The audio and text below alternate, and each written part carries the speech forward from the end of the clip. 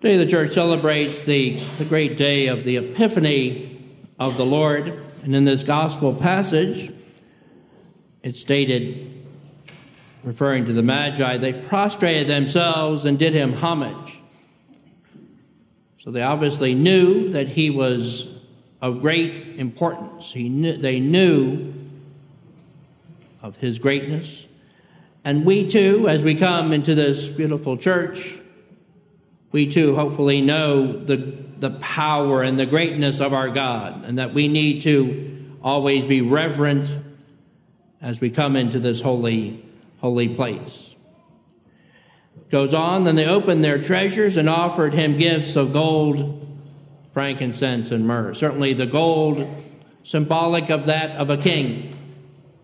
I think the question needs to be asked this morning on this Epiphany Sunday, is the Lord Jesus, is he the king in your life?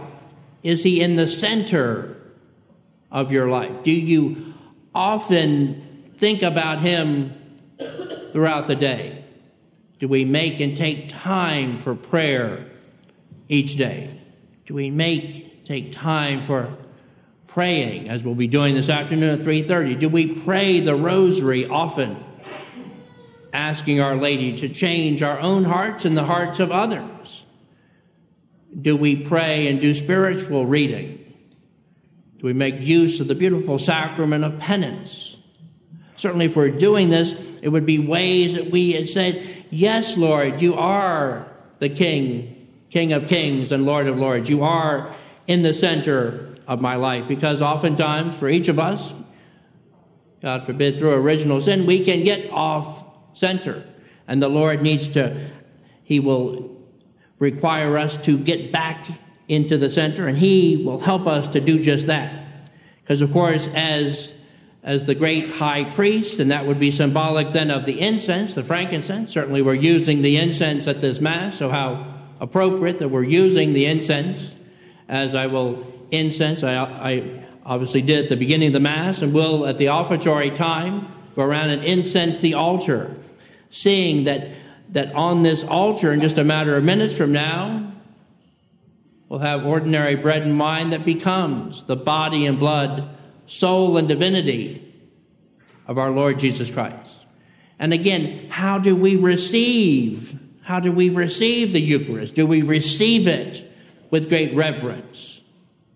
Are we receiving it? And then are we making and taking time after we have consumed the most blessed sacrament?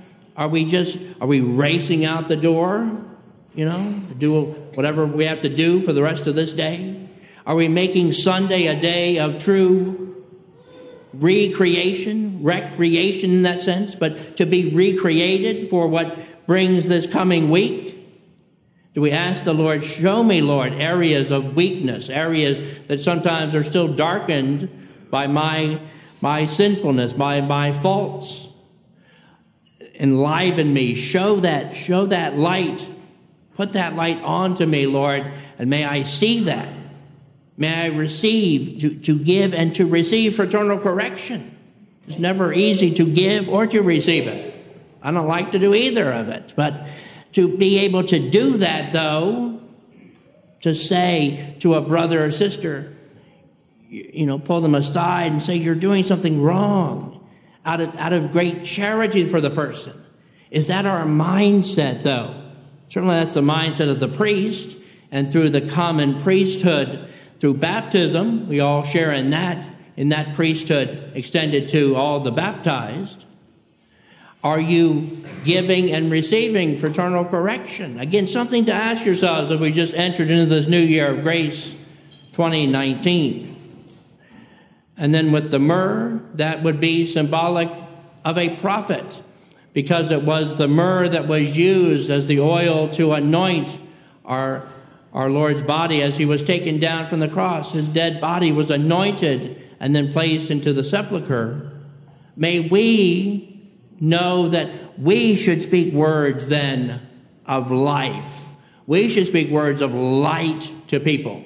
But again, sometimes that requires us to correct or be corrected by others.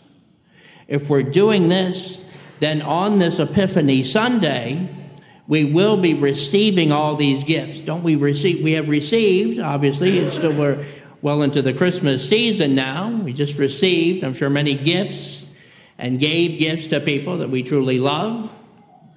May we always see, though, the greatest gift of all is the Lord Jesus. And that we as Catholics, we are so utterly blessed beyond comprehension, to be able to receive him. It would be one thing to witness a miracle, as we will all do in a matter of minutes from now, eyewitnesses of a miracle. But then it gets even better that we're able to receive him in Holy Communion.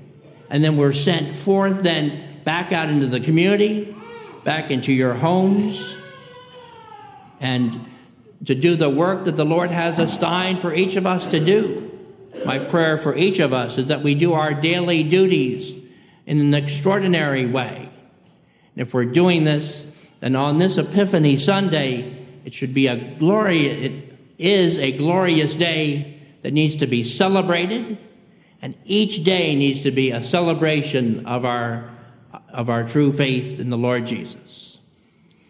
Amen.